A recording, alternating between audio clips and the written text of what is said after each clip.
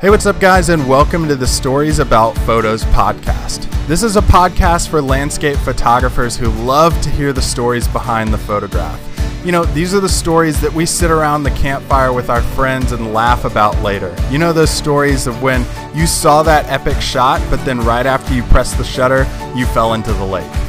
I'm your host, David Johnston, so sit back and relax as we discover the stories about photos. Hey, what's up, guys, and welcome into the Stories About Photos podcast. I'm your host, David Johnson. Now, have you ever had that experience of you see something amazing and then right afterwards you're basically pummeled with something really bad? Well, of course you've experienced that and felt that. That's just life. Like, that stuff happens where you're having something happen that's really, really good and fills you with joy and excitement. And then right afterwards, maybe you get some bad news, or maybe something happens. Like, maybe you just found out that you're having a little girl, and on the way home, you find out something that maybe takes a little bit away from that. And that's not really, look, that started really depressing, and I'm sorry about that. Let me restart real quick. So this podcast is basically about a story about a photo that was incredible. The whole experience was insane and so memorable. But then right afterwards, I have a different memory of how painful and bad it was. So let me just start from the beginning. Obviously, the intro to this podcast wasn't exactly thought out too far in advance, maybe like 2 minutes ago, something like that.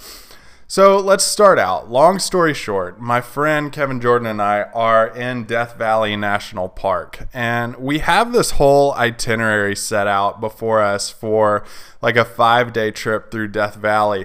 We're on day 4 right now of our trip, and basically what we do is we get up and we photograph in some amazing sand dunes for sunrise, and then we drive out to Badwater Basin and we shoot sunset at Badwater Basin. What's really cool about it is, you know, those photos of Death Valley where like the ground is cracking and it looks really gnarly and stuff? Well, for some reason, the week before we got there, they had 2 inches of rain at Badwater Basin, and 3 inches is their entire yearly average amount. So they got nearly their entire yearly average amount in 1 week, and it flooded Badwater Basin. And it was just miles, what looked like miles, of just standing water over these cracked salt flats. And it was an amazing scene, and we photographed a pretty good sunset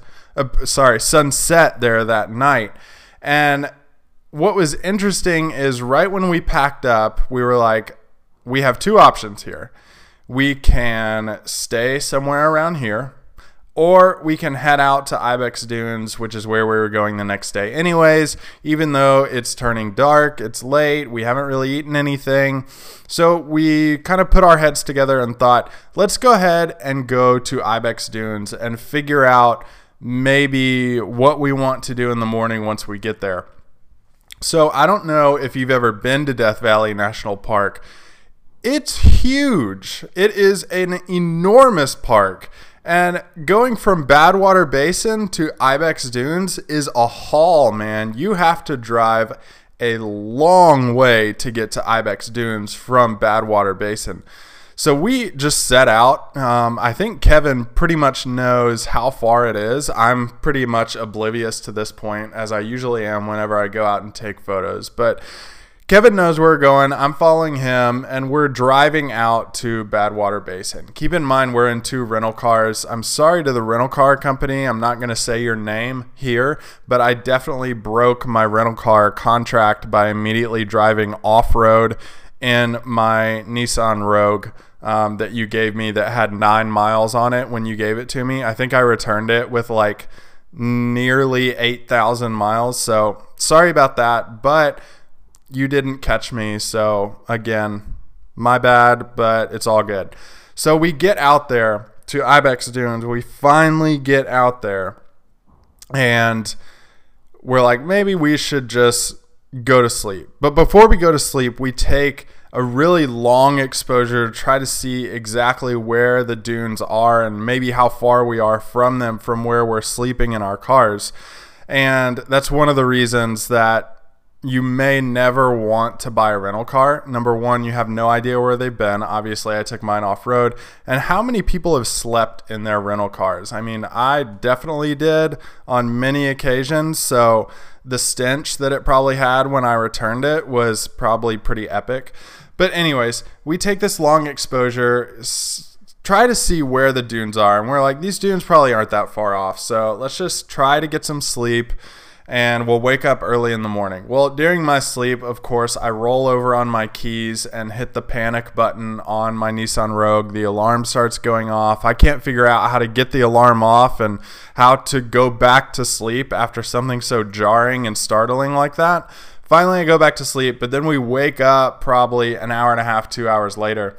And we get all our stuff. I know you've been there if you've shot landscapes a lot. If you are like getting all your stuff ready in the dark, trying to figure out what you need. Do you have everything? Where are you going? So we packed our bags, basically took everything we had in our camera bags and headed out in the general direction of where we thought the dunes were. And I personally thought maybe this might be like a 30-minute walk.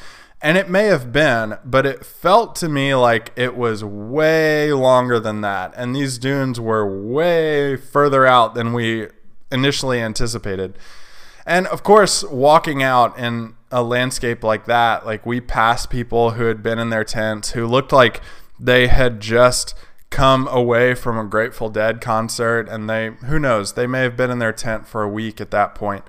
But we get out there and we are greeted with some pretty interesting light. So we start to see the dunes when we get out there. Oh, and I forgot to mention, when we get out there, we're greeted with wildflowers too. And wildflowers in Death Valley are very rare on the dunes. They happen in a super bloom moment. So we have this opportunity to photograph a wildflower super bloom with dunes, with an amazing sunrise in the morning. And when we're walking up there, we start to see something that makes me a little bit nervous. But we're going to get to that right after this.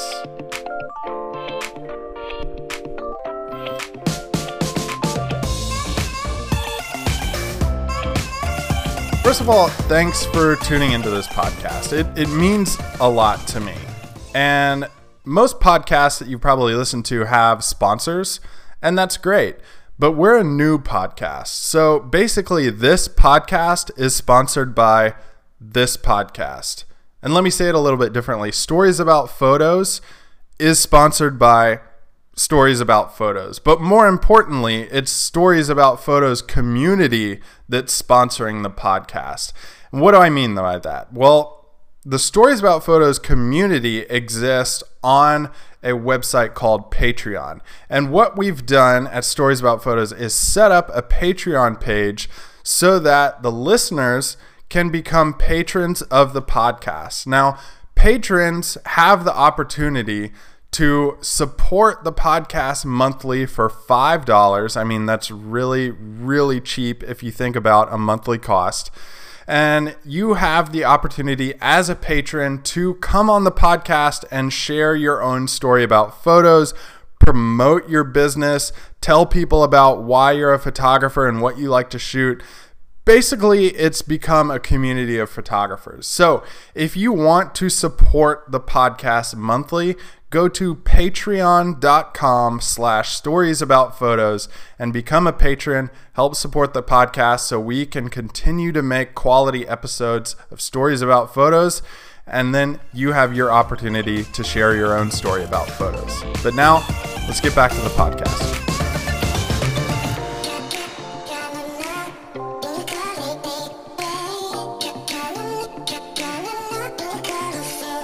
All right, so we are just trekking, man. We are walking. We're trying to get to the dunes fast enough to get there before sunrise. And when we finally get there, we realize that sunrise is coming pretty quickly, and I was getting really nervous because the dunes that had appeared in front of us were really big, like way bigger than I thought they were going to be.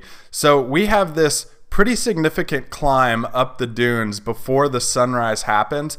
And I mean, light's changing right now really, really fast. You know how sunrise happens way quicker than you ever think it's going to.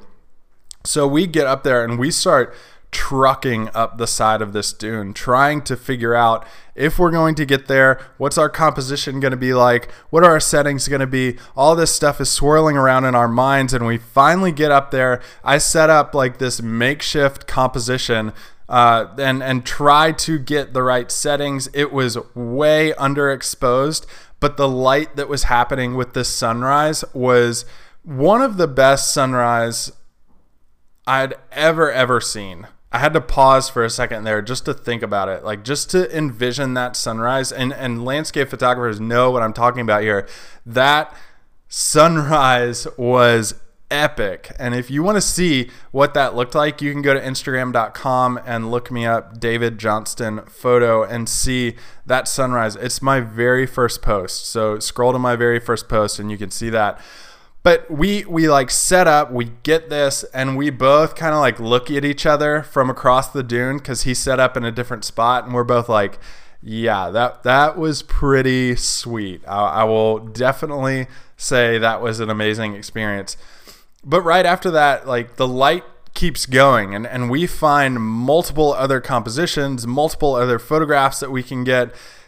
Varying things like the wildflowers in the foregrounds. I mean, we're in a playground, but the playground is more of like a torture chamber. And here's what I mean. We just enjoyed that beautiful sunrise, and that memory is still fresh as an enjoyable one.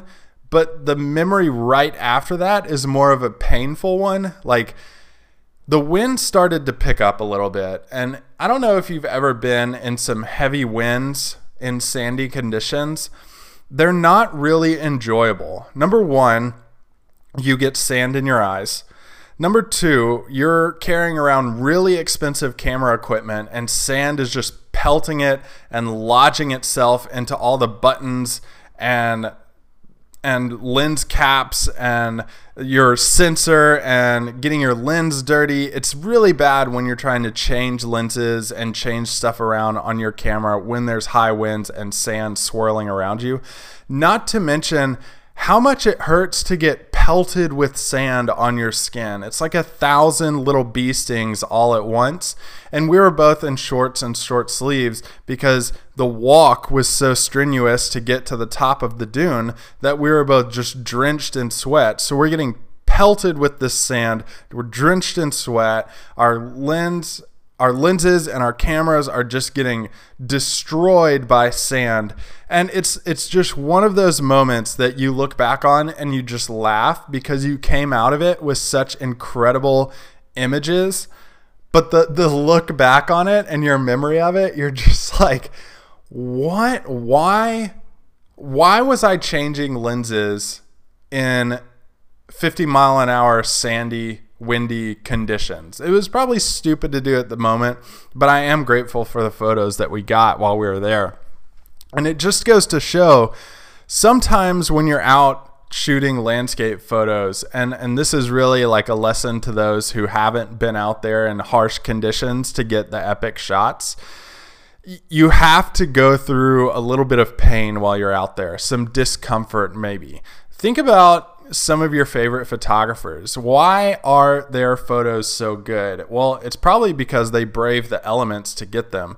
You know those rainbow shots with amazing foregrounds? Well, they probably just sat through some pretty intense storms and waited for that storm to pass them to get the rainbow on the back end of it.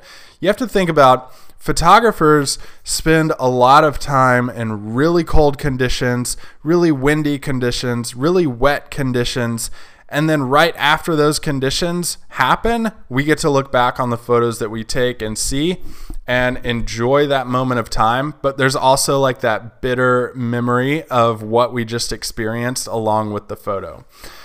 So that does it for this podcast, guys. Thank you so much for listening. I hope and I pray that you will get out in bad conditions to get the best shots possible.